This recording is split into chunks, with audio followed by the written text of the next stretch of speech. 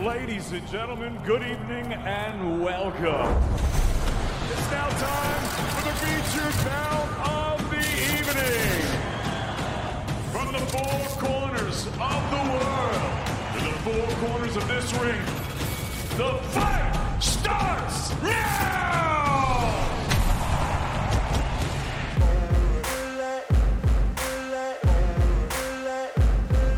Hello and welcome. We're on the ground in London, ahead of a huge heavyweight clash at the O2 Arena. I'm Fraser Dainton, and this is the Matchroom Boxing Podcast, bringing you all the big-name interviews. Top of the show, a rematch between Chisora and Pulev that's guaranteed to be total carnage. I'm buzzing. He says he's gonna punch me in my mouth. Yes, I'm buzzing about that. Punch me in my mouth, and I'm gonna punch you back. I'm buzzing. Every fight I have to win, but this fight is very important because, I'm concentrated about the world title, and I believe that third time I'm gonna win. There's another rematch in the super welterweight division after a controversial end to the first fight. I said directly, if it will be necessary for a rematch, let's do this and close this question. Felix Cash returns to action knowing a win here will lead to big things in the near future. This fight is a very important fight for me, not to have any slip-ups and, put a good performance on to hopefully set up, like you said, a world title shot next. And Kevin Ajako takes another step forward in his career, but takes a step down in weight. It's a new challenge for me. Obviously, I've still got to make the weight and perform, but I'm excited for it and I can't wait to fight Saturday night. All this and much, much more on the ground here in London. We start, as always, with the top of the bill, as Chisora rolls the dice once more. It's almost 6 years since their first meeting in Germany, which Pulev won on a controversial split decision. An awful lot has happened since then. Chisora may have lost a few fights against some of the top contenders, but his all-action style and relentless work rate means he's still as popular as ever with fight fans. As you will hear, Derek is very excited for this fight, and just a warning, there is some strong language coming up. It's all the same talk, to be honest with you. It's all, yes, I've trained hard, I've hit the bag harder, I've sparred harder, I've done everything harder. In my, how many fights have I had? 45 fights. It's the same chat. I just want to fight. We can all sit here and say, oh, I've trained hard, I've done this, oh, this is going very well. It don't really matter for me. All I want to do is just put my gumshoe on, put my gloves on, walk out the ring, walk out to the arena, and fight. That's all I want to do. Me sitting here and trying to tell you preparation went very well. His manager said a lot. I wish I had David Hayes still on his side to say a lot for me, but he's not here. But, it don't matter. I'm just excited for Saturday. My whole point right now is just bring big fights, entertain the crowd, and just do what I like to do. If you're a boxer, if you don't have the confidence, you're in the wrong business. Mike Tyson always said, everybody's got a plan until they get hit. Do you understand? Everybody's got a plan. All the fighters here have a plan. Let's all be honest. Everybody here sitting on this podium, he's got a plan. Everybody wants to win their fight. It's all about that last edge who wants to go to the other end. That's it. Even the upper-coming fighters, Yusuf and them, yes, he's had four-round fights, fighting nobodies yet. But when he gets to the top, things start changing. Everybody's got a plan. My opponent's got a plan. I got a plan. Fabio's got a plan. We all got plans. It's all about when the bell goes and you know what time it is. Do you want to go to the other side? Fighters want to fight. We know we style of fighting. Stay on the back foot, keep it long, keep it boring and stuff like that. We know his style. But my style. My style is fuck it. Fight on the gumshoe, let's fucking go for it. And that's what I'm bringing. I'm bringing that. This is what I love. My plan is already. You know exactly what to expect. You're not gonna expect of me trying to pace it to round 1, round 2, round 3. No. From the get-go, we are going. There's no two ways about it. You don't understand. I'm buzzing. He says he's gonna punch me in my mouth. Yes, I'm buzzing about that. punch me in my mouth, and I'm gonna punch you back. I love fighting, yeah? I think the only way you can stop me if you can knock me out like what Dylan did, yeah? Knock me out, and the ref, I wake up and the ref be like, oh, and the ref is at 10. I'm like, no, ref, I can still go on. He goes, no, you can't. I'm like, I can't get up. Because now the fight's over. I'm like, oh, for fuck's sake. But if you can't do that, you're fucked. I'm geared up, mate. I'm telling you, I'm fucking love it.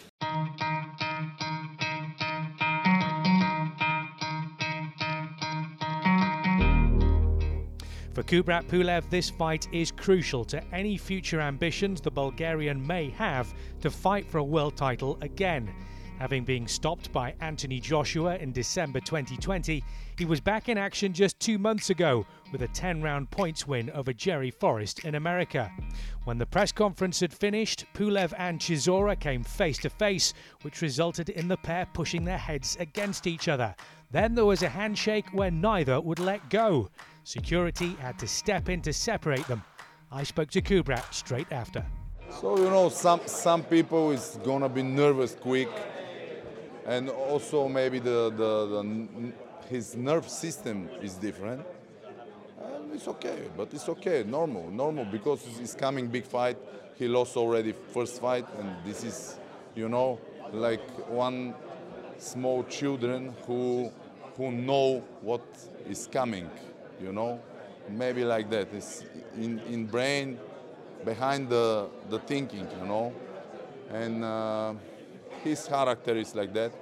And I think he showed a little bit the scare, maybe. Do you feel as if you've maybe got into his head a little bit? You've maybe annoyed him, maybe upset him a little bit? Oh, he is interesting, but I already said this is normally because the fight is coming, and every hour is gonna be nervous, But I'm okay. I'm happy to be here because nice people, good people, And somebody asked me from the journalists, you feel here you are with people who hate you or something like that? No, I feel here very good. I feel here like in Bulgaria, in my home, And I feel here very comfortable because the people are kind, and I like. You do seem to have been very, very happy and very relaxed while you've been here. In terms of how things have gone for you in this camp, you said last time you were here in the UK, it wasn't a good camp before Anthony Joshua, but this one has been good. Yeah, I don't think for these things because before was absolutely different situation, absolutely different opponent, absolutely different. I was different, Now it's different. I'm different. The opponent is different. My preparing is different. So everything is different. That's why I'm okay. I'm ready. I'm ready to fight, and I'm sure that I show one good Kubrat Pulev, the best Kubrat Pulev, Saturday night, and I'm gonna win because I'm the better boxer, better than both. One thing that hasn't changed is how Derek Chisora approaches his fights. You know exactly how he will come at you right from the start, same as it was when the two of you last met. Do you expect that to continue? It's almost like round 13 this time. I don't know. For sure, the fight is going to be danger. It's going to be very, very great fight because you see, it's already напряжение как беше? It's a lot of pressure already. Yeah, a lot of pressure already we have, and him, and that's why this is absolutely normal. But I think we're gonna see similar fight, similar because we are different. But my style is better than his, and my technical is better than his, and my eyes is better than his, in the boxing. That's why. And you have to win this fight. You have to win because you want to be fighting for world titles again in the future. Every fight I have to win, but this fight is very important because, I'm concentrated about the world title, and I believe that third time I'm gonna win.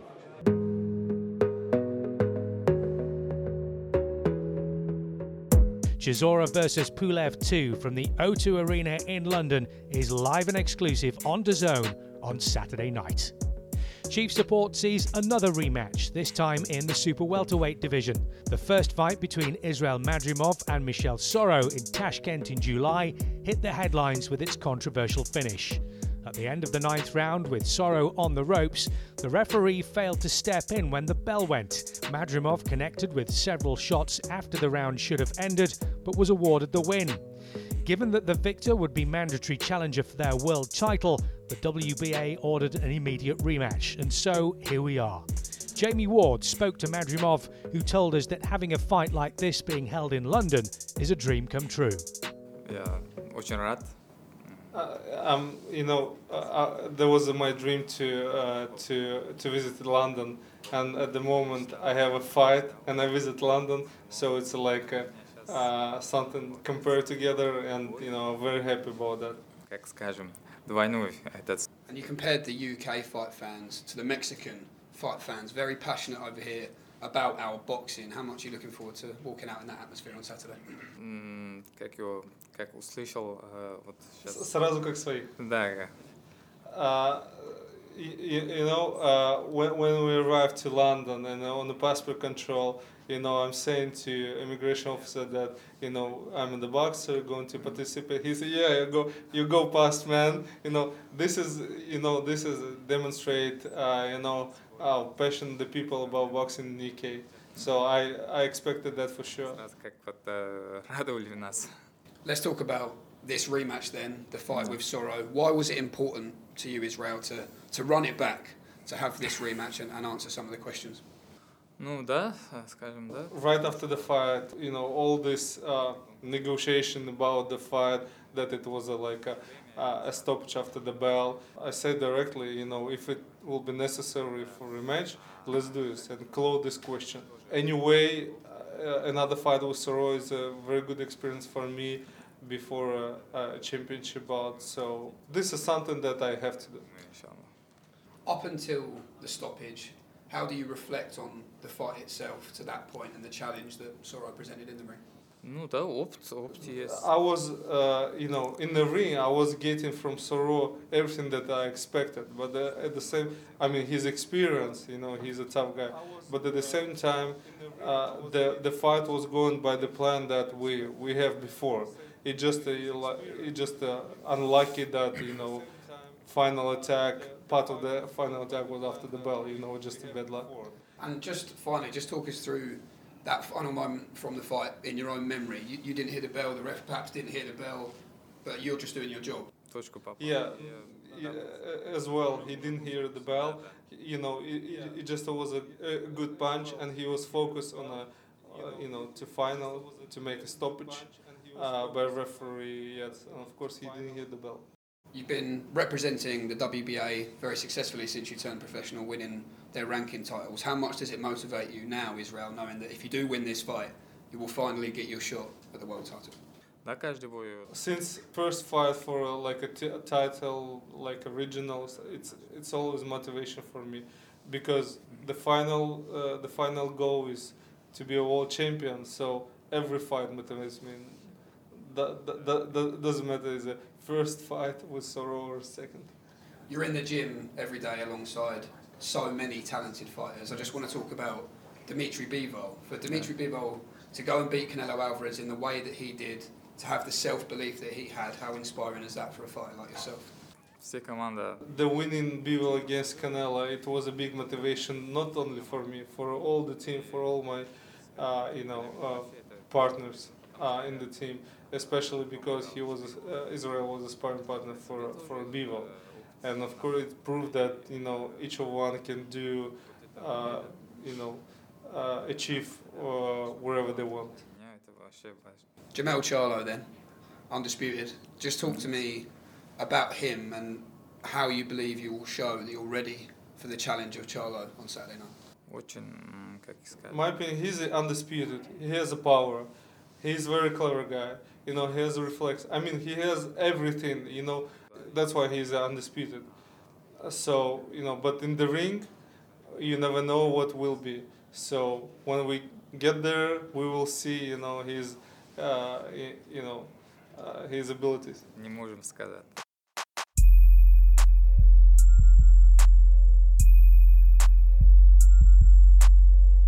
Elsewhere on the bill, Felix Cash is back in action. He takes on American Vaughan Alexander, knowing there's no room for any slip-ups if he's to realise the next step in his career, moving up to world level. His last outing in February saw him get a unanimous decision against the very tricky Magomed Madiev, despite being down twice, having a point deducted and suffering a cut over his eye.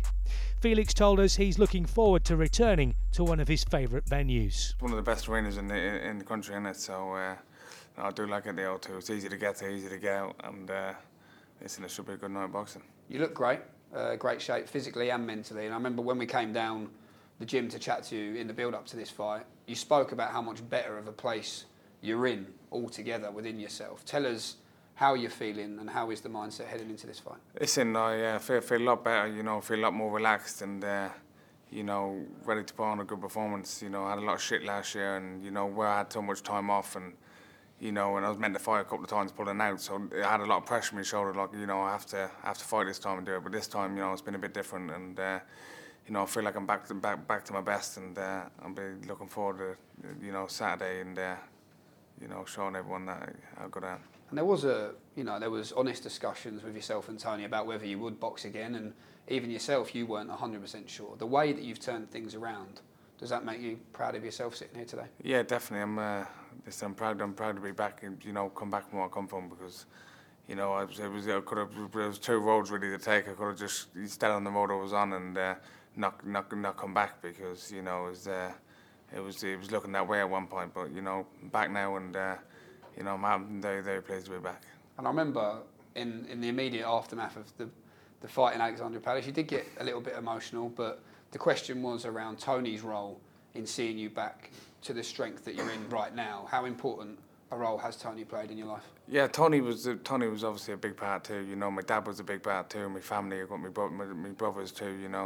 They all kept on my case, and if it weren't for them, for them 4 or 5 people, but I probably wouldn't have come back, So I was lucky I had good family members around me, a good trainer in Tony, and got me back to do what I do best. Do you think it was a case of not only Tony and your family wanting to just see you in a better place, but Tony especially? There's no way he was going to let you waste this talent, right? Yeah, that's well. Listen, we sat down and spoke a couple of times. He said, "Felix, listen," he said, "You got all the talent in the world. It's you got what it takes." He said. So he said, "I've been in this game a long time," and he goes, "Don't waste your talent." And and then we come back to the gym again. He said, "Just have a bit more time." You know what I mean? And then we got back to it, and here we are. Just want to talk a little bit about a very special night in Cardiff. A very special night for all of us at Matchroom, but being front row. That right-hand landing, seeing your good mate Joe Cordina win a world title, what was going through your mind? Mate, it was the atmosphere, especially because the arena wasn't a massive. It's not a massive arena in it, and it was all there for Joe. Everyone was there for Joe, and when that shot landed, mate, he hit that canvas, and it was over, and we all just went mad. And in terms of inspiration for you, motivation for you, obviously you're on your own journeys, but being around a guy like Joe every day and seeing where he's at in his career, how much does it motivate you to one day have your own crowning moment like that? Exactly, that's what we're all in this sport for, that's what we're all striving to. And I've known Joe for a long time. I was on the GB squad with Joe, you know what I mean? So I've known Joe for, a good 10 years, and, it was great to see him win it, and, the gym's buzzing now, we're all close to getting our shots at a world title like Joe has, and seeing him win it, that's what dreams are made of. The fight with Madiev, a few scary moments. But what made me laugh is you said there's no way in hell that's humbled me. Can you just tell us about that? Listen, it's a shot. Listen, it was a flash knockdown in the, got caught, and listen, there's boxing for you. This is a brutal sport. People get dropped. It's about getting up and make sure you get a W. The W is all about a W. So it'll be nothing different on Saturday night. I'll be coming to get that W. And the mentality's not changed, right? No, take someone's day clean off. That's the plan, anyway. What do you think, Felix, it is that gives you that spiteful attitude in the ring that you have? Where do you think that comes? Because when you're in that ring, it seems like it's coming from deep within you, from somewhere. Listen, fighting's been in my family for a long time. My dad used to do bare knuckle boxing. My uncle did bare knuckle boxing, and he knows that we've come from a fighting family. So, you know, I think it's always a bit of that. But I think when someone's trying to take your head off, you know what I mean, you're going to try to take their head off too, aren't you? So I don't know where it comes from. It's just it's what I do. Innit?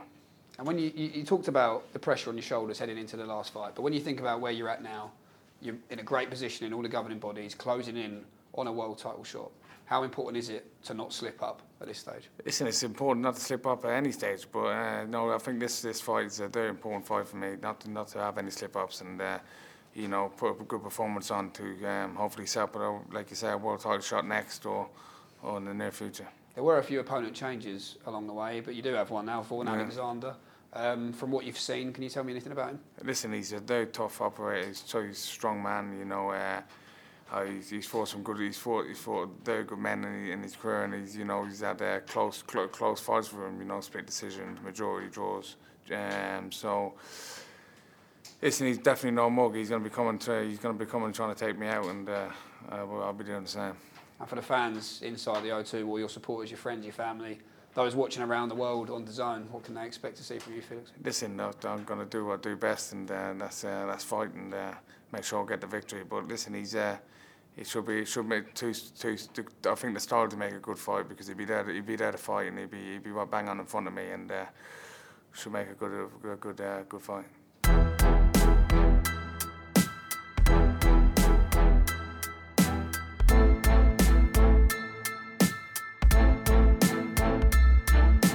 Popular Irishman Kevin Ajarko makes his 12th professional appearance on Saturday night, but with a change of weight division. He's moving down from middleweight to super welter and told us he's happy making the switch to 154. Yeah, things are good. I'm looking forward to Saturday night. Camps went perfect, no complaints, so can't wait to just weigh in Friday, fight Saturday. New journey, new chapter. Talk to us about the move down to 154 and how excited you are for this new challenge. Yeah, new challenge, new journey for me at a new weight. Do you know what? I'm surprised at how easily I've made the weight. Like, I was £4 over last night. Probably got £5-6 to lose now. But it's been comfortable. It hasn't been hard at all. So yeah, it's a new challenge for me. Obviously, I've still got to make the weight and perform, but I'm excited for it, and I can't wait to fight Saturday night. 2 fights in with Matchroom now. How would you assess sort of the last 6 months or so from a life perspective, a career perspective, and how things have changed for Kevin Ajarko? Yeah, I feel like in terms of performance-wise, I haven't performed to the Kevin Ajarko that everybody knows, but ultimately I haven't performed bad. I've got high expectations of myself. In terms of being with Matchroom and DAZN, it's been unbelievable.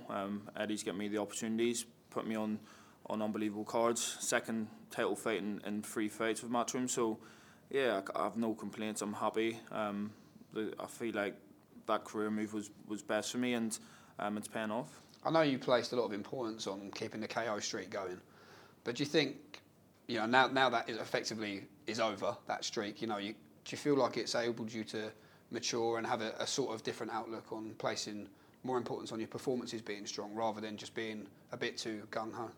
Yeah, definitely. I feel like the last 2 performances I was gunning for the KO. Do you know what I mean? You could see that I was looking for it a bit too much, and it was purely just to keep that KO streak going. I always said to myself I wanted to get 10 KOs in a row, and unfortunately that hasn't happened. But I'll start that KO train Saturday night again. But there's no expectations anymore. I'm not putting any expectations on myself. I feel like with this opponent, I can go out and enjoy it, and I can show everyone how good of a boxer I am. I'm a far better technical boxer than I am a aggressive boxer, and I feel like I can show that Saturday night. So yeah, we didn't get the KO last time out, but there's no expectations for me to get the KO this time because the kid's never been stopped. It's a tough fight for your first fight, down at light middle. When Lucas Masiek's name was put to you, what was it that excited you, do you think? I accepted straight away, like I do with most opponents. Excited me because he hasn't been stopped. He's tough. He's got a good record. He took a couple rounds off Anthony Fowler, so it's a challenge for me on Saturday night. It's probably the best opponent I've fought. So yeah, I look forward to them kind of fights, the kind of fights that people are going to question certain things about me, and I feel like with this opponent, it'll bring out the best in me. And an opportunity to become a two-weight WBA international champion. I'm sure the belts will be getting more prestigious as we move on. But for you, it strikes me you're not in this division to be another fighter at 154. You're here to prove you can be one of the best. Yeah, without doubt. I didn't move down to 154 just to make up the numbers. I moved down. There was a plan on why. Do you know what I mean? I feel like Charlo was going to vacate. Thankfully, Eddie and Matchroom got me a title fight, my first fight at 154, and I picked that up Saturday night. I'll put myself in the top 10, top 15 in the rankings, and if the WBA comes vacant, I hope to kind of put myself in a position to challenge for it. So I want to be a world champion at 154. We'll move up to 160. One eye on the chief support, perhaps, Madrim or Soro. Oh yeah, definitely. That's a WBA final eliminator, I think, or something like that. So yeah, definitely that's a fight for me. And down the line, maybe next year or towards the start of 2024, definitely a fight that I'd take. And in terms of your mindset, the mentality, when you're on that ring walk ramp and you're stepping through those ropes, what's going through your mind?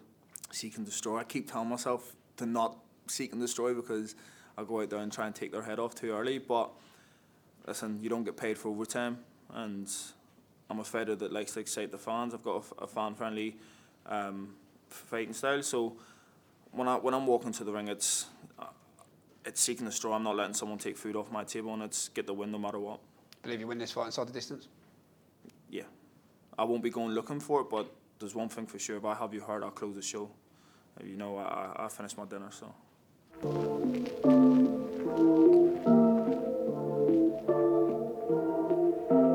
Fabio Wardley's star continues to rise.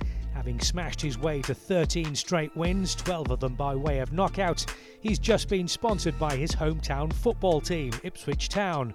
The club crest will appear on his fight kit as he faces Kingsley Ibe. He told us he's proud to be representing where he's from.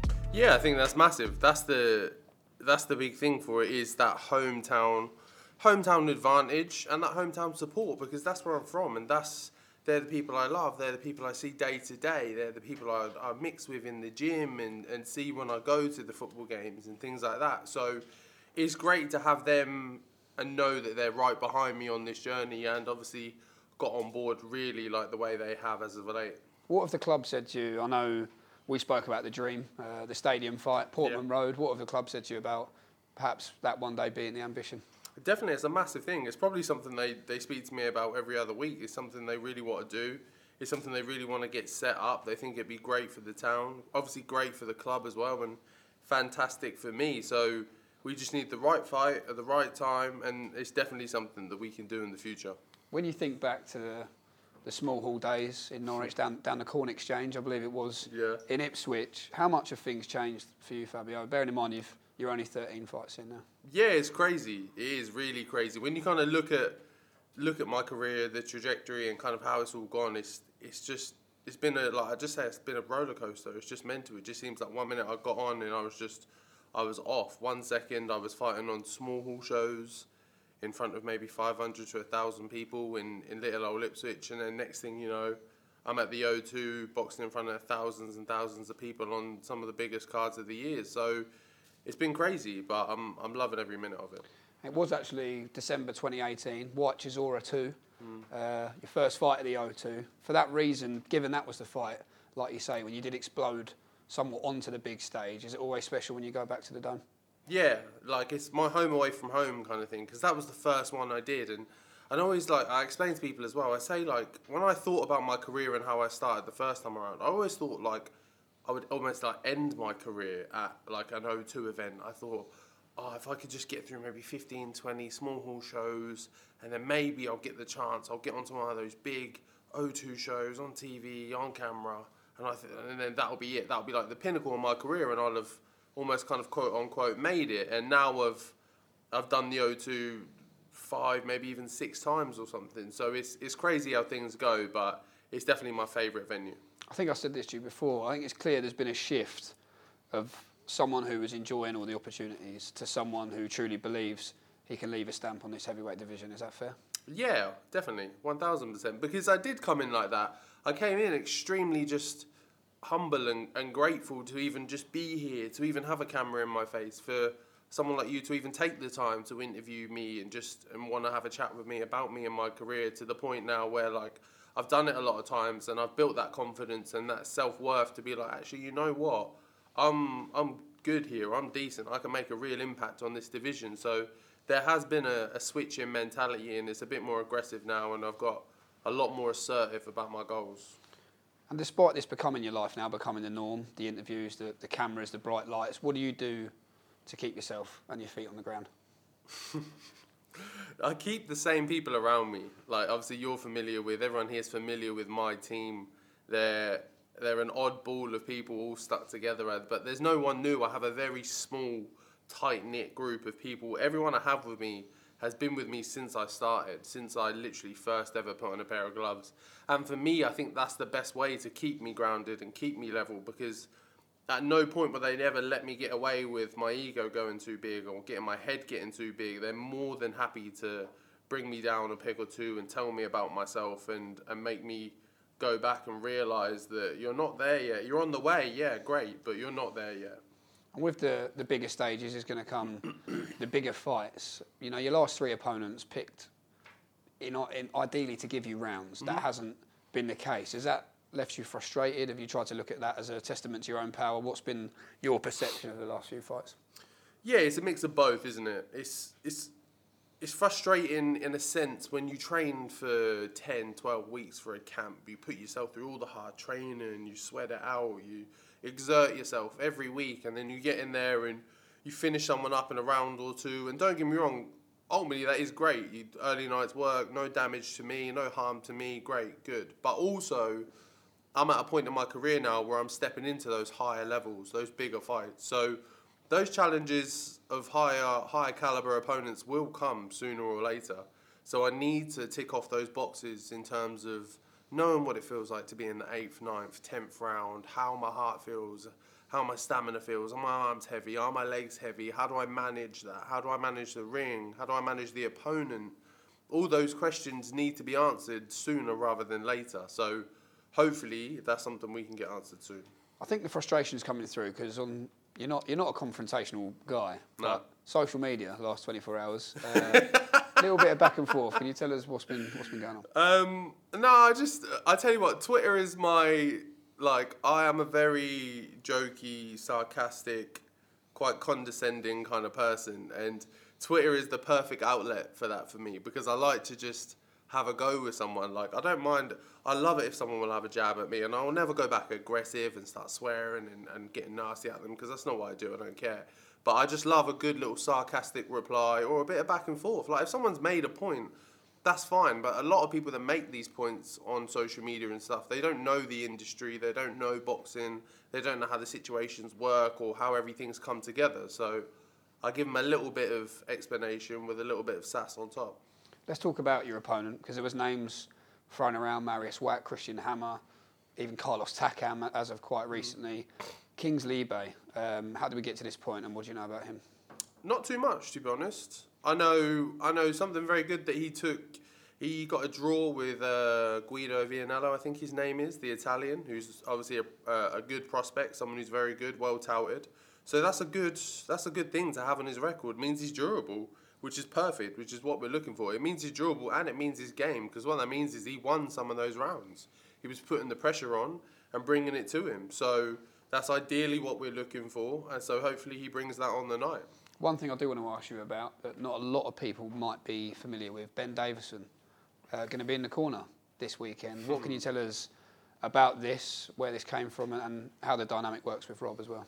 Yeah, it's something we've been keeping under wraps. It's not something that we've publicly announced or publicly shared or put anywhere, really, just because that's not how we operate. But Ben will be in the corner on the night. Ben's been someone we've been working with for a year now, or since the beginning of the year, I should say. Because me and Rob we've realised that we've reached a point where we need more. We need more experience. We need more insight.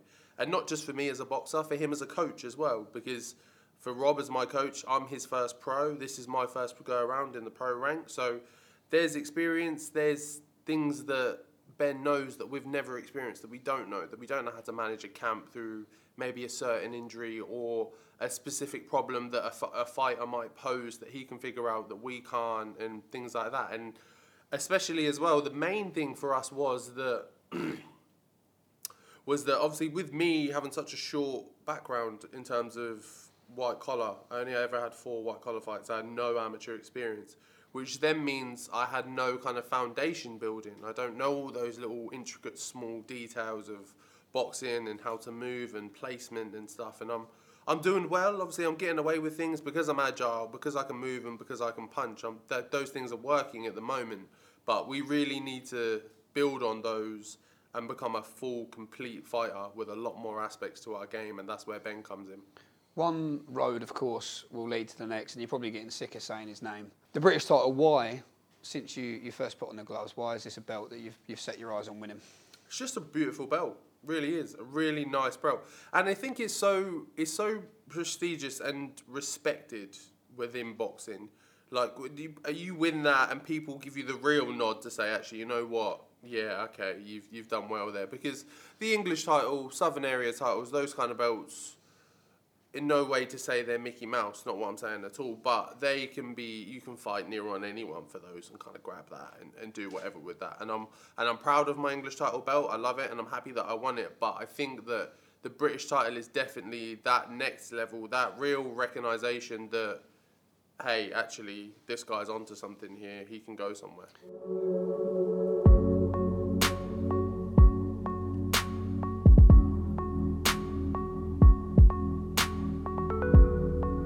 After 3 fights in America, Ramla Ali returns to UK soil for her 6th professional appearance.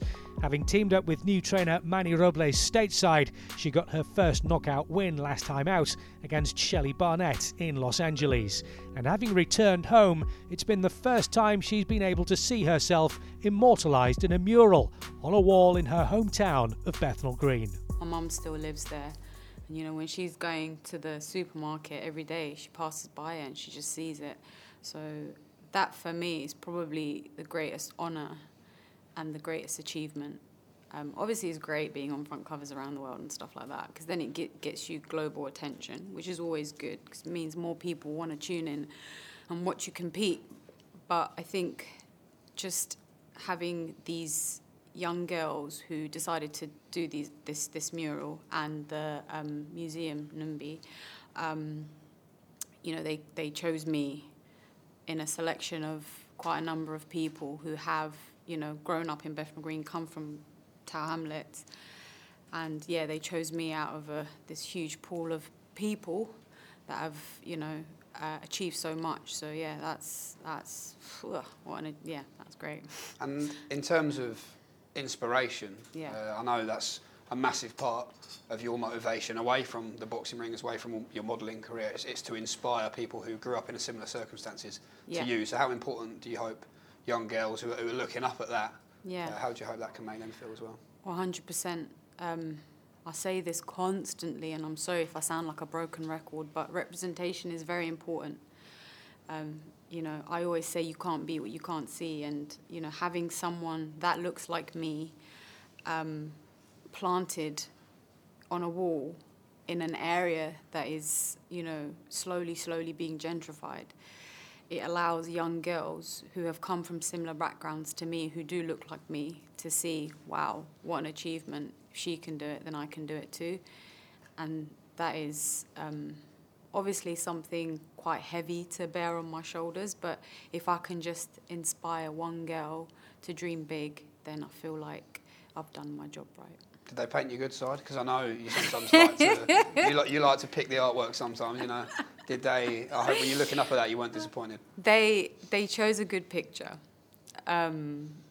which is it's a picture that symbolises my heritage. It's a picture that symbolises my culture, my religion, like all meshed into one. It's just there, and I think it's probably the best picture that they chose. I remember when we did our first interview when you joined Matchroom, and the ultimate goal was to go to the Olympic Games and represent your country. Yep. You did that. Yeah. Although... Let's not talk about whatever, I just want to ask, you know, whatever you think about not meddling or whatever, the achievement to get there is so significant, right? Yeah. How do you reflect on the whole experience and the achievement of getting to that position, which at a time might have seemed impossible? Yeah, you know, I always say that the same thing is, oh, let's not talk about it, but quite a number of people have pointed out the best thing to me is out of God knows how many people that tried to, you know, qualify and go to the Olympics, you did it, and you did it with no funding, you know, no support, and you know, you're like the 0.0001% of the world that gets to say that they're an Olympian forever. So yes, it's obviously a great achievement. And like you said, it's like really disappointing. You know, you go there and then, you know, you don't medal or you don't perform as well as you feel like you could have performed.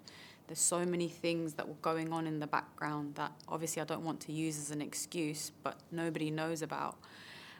Yeah, and it's really hard to reflect on. You know, a lot of people say their Olympic experience was this amazing experience, even though they didn't medal. But I just feel like, yes, I went to the Olympics, and yes, it was great, and yes, I can say that I'm an Olympian forever. But so many things that were going on that meant that I couldn't enjoy it to its fullest potential. Knowing your role you play in the community, though, and yeah. you know how inspiring you are for these people, particularly, you know, you're saying you might not be that impressed with what you achieved over in Tokyo, but that's because you've always been your own harshest critic, Ramla. I've said that to you since day one. But the belief that everyone has in you when you walk into the ring, what does that do for your courage on that ring? Oh, 100%. It gets me from here to here. Like this, my coaches, Manny, Edgar, and Manny Jr., they do certain things that I know that I've done well. So like Manny Senior will be like, good job, or way to go to the body, or something like that. And then Edgar will say something like, he'll say something like, you did good. And, you know, Manny Jr. will just nod. So when you get those sort of responses from them, you know, like, you're doing something good. I mean, like you said, I'm my biggest critic, and I always, like, pick faults at every little thing. But to hear, you know, for all the hard work that you put in, and then to hear those, you know, type of responses, even if it's just for a fraction of a thing that you do, like maybe one shot, it makes you feel good. So yeah, when you hear things like that, definitely going into the ring, you feel like, wow, I can fly. So yeah, it's great. Talk to us about the decision to move out to LA and base yourself over there for camp with the great Manny Robles. I mean, you've obviously been spending a lot of time with him because that impression was pretty accurate. Just talk to us about that and why it was an important career move for you. I feel like everyone is moving to the UK. Like, Australians are coming here and Americans want to, you know, come here and fight here and train here. And it feels like I'm doing the opposite. But for me, I've obviously, in my amateur career, I've trained all over the world and trained with, you know, loads of training camps all over the world and trained with different boxers from everywhere. And for me, California has the toughest women I've ever met, and it's the best place for training that I've ever been. It's obviously, you know, put me out of my comfort zone. I've had to say, you know, bye to my parents. Like, since coming back, I haven't seen my mum or dad for like a year. And that's been really hard. But sometimes you have to make sacrifices for your dreams. And for me, training in California with amazing coaches like Manny, Edgar, Manny Jr., it's a no-brainer. Why wouldn't you want to go out there, improve yourself, be the best version of yourself that you could possibly be? Yeah, and I've had some, like, incredible sparring. There's a little girl that I spar constantly, Perla. She's a future superstar, in my opinion. And she's been excellent to help me prepare for this fight on Saturday. You got off to a good start, your first stoppage. I always ask fighters this now, look, don't care, winning's the most important thing. But now you've got the stoppage, did it feel good? Well, you could see from my reaction, I was like, I didn't expect it to come.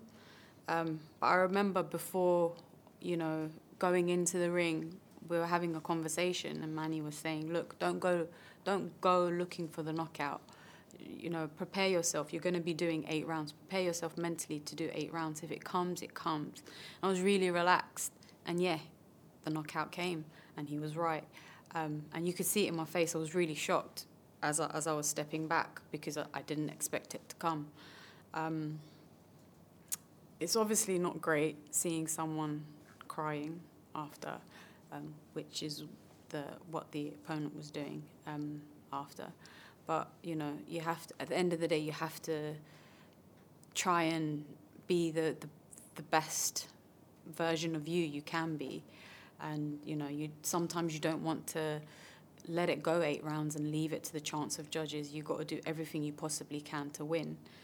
And yet the knockout came, and it felt great to get my first knockout. But it's not always the best feeling. Interesting. You're bringing a good little turnout on Saturday night. I think you've done just shy of 500 tickets, is that right? I think it's like a bit more than 500. Well, there you go. Wow, that's impressive. A few famous faces, a lot of people within the community as well. Just talk to us about that and what this support means. Yeah, I mean, being able to do like all these magazine covers and going to these events to network means you become friends with famous people, and you encourage them to come watch you fight. And so that would be great to have,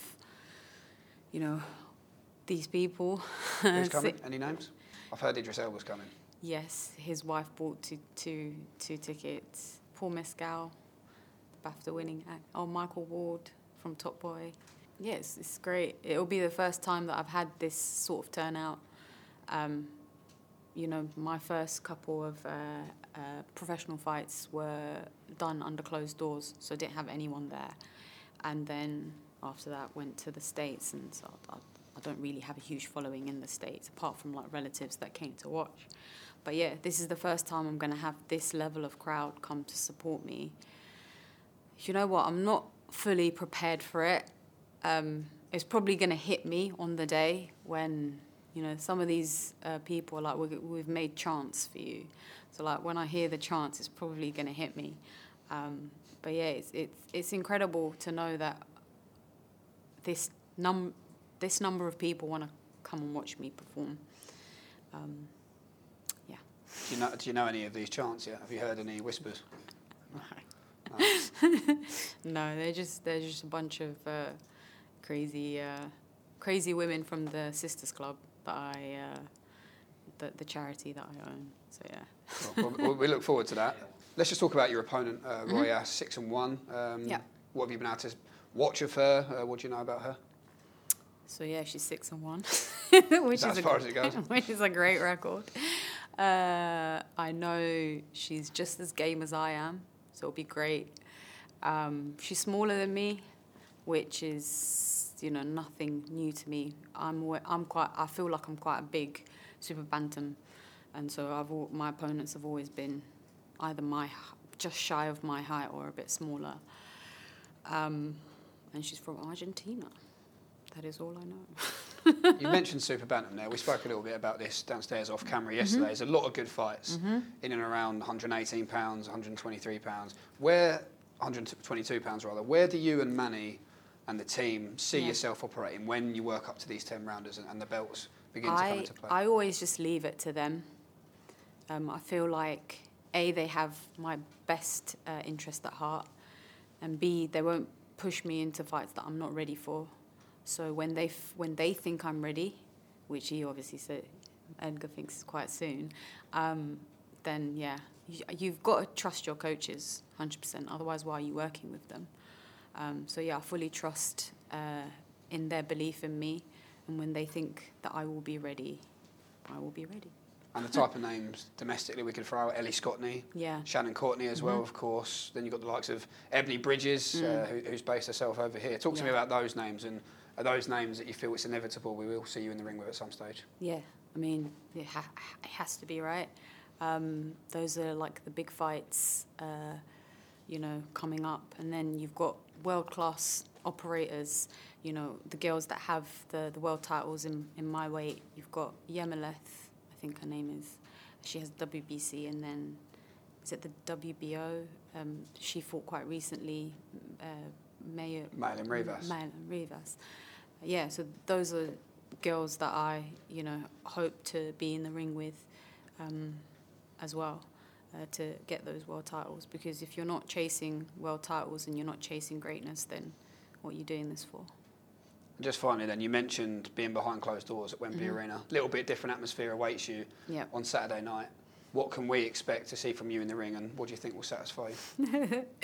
You can expect a different kit for once. God, I've rinsed out that black and purple shorts, haven't I? We're all thinking it too. I know, right? It's like, oh, come on, Ramla, stop being cheap, get a new one.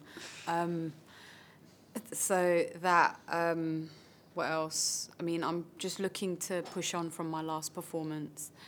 Quite a few friends contacted me after saying that they liked what they saw. I looked a lot more confident in the ring. My style has changed a bit, and that's obviously credit to working in California with these incredible coaches. I want to push on from my last performance and just get better with each fight.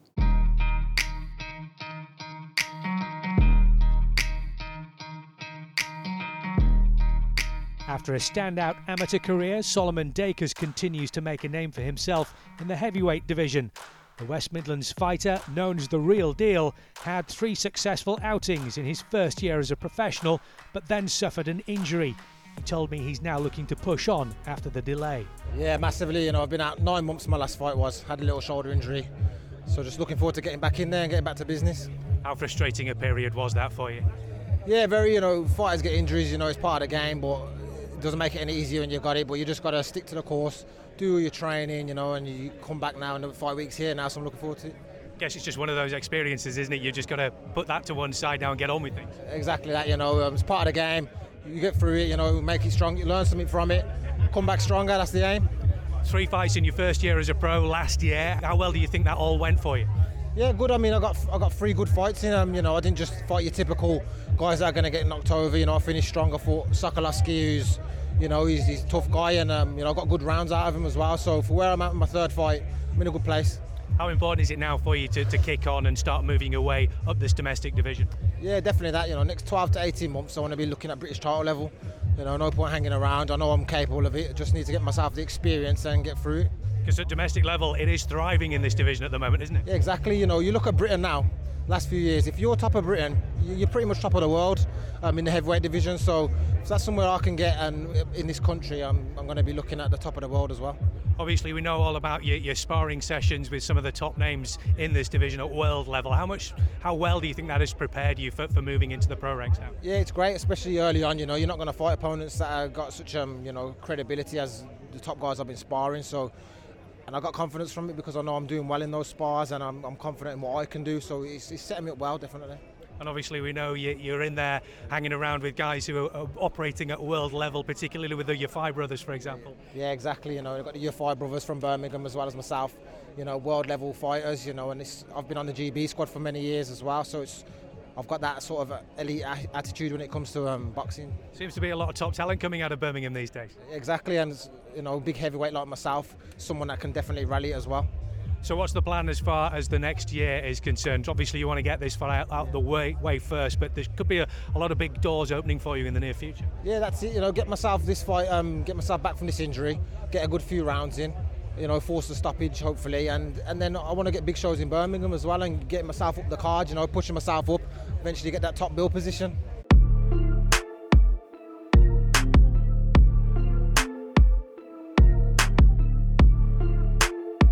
And finally, make sure you keep an eye open for the man opening the show on Saturday night. Yusuf Ibrahim from Northampton raised plenty of eyebrows with his pro debut win against Stephen Jackson in February. His style is drawing comparisons to none other than Prince Nassim Hamed. He told me he can't wait to be involved this weekend. I'm really excited, confident, got this ready. Obviously a bit nervous, but that's normal.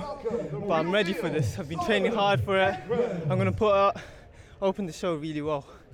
It says on the back of your t-shirt, leave them speechless. That's what you've been doing so far, isn't it? Yeah. We let them speak, we leave them speechless. That's my saying. Everything we do, we go in, leave them speechless. Tell us a bit about your amateur career. How did you get on? I had 44 fights, 136, won a lot of titles, belts, everything. But yeah. How important is it now for you to use this platform and use this opportunity to really show us what you can do? After this performance, it will open a lot of doors, so it's really crucial that I perform on the night and get it done, get the job done.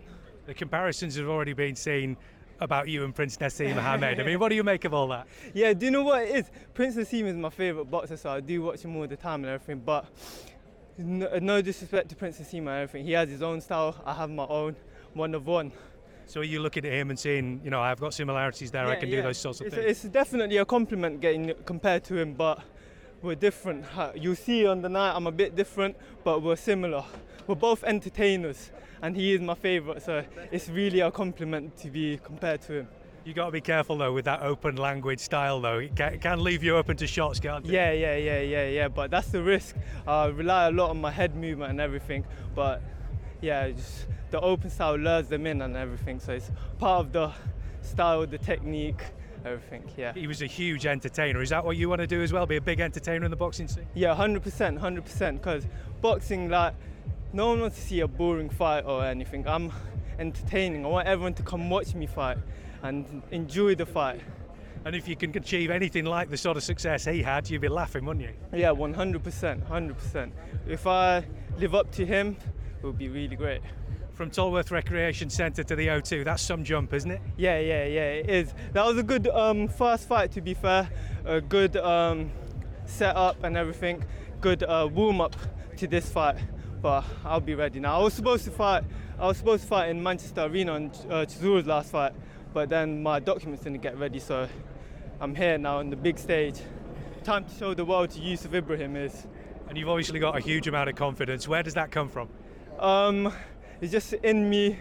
I don't know really, just who I am.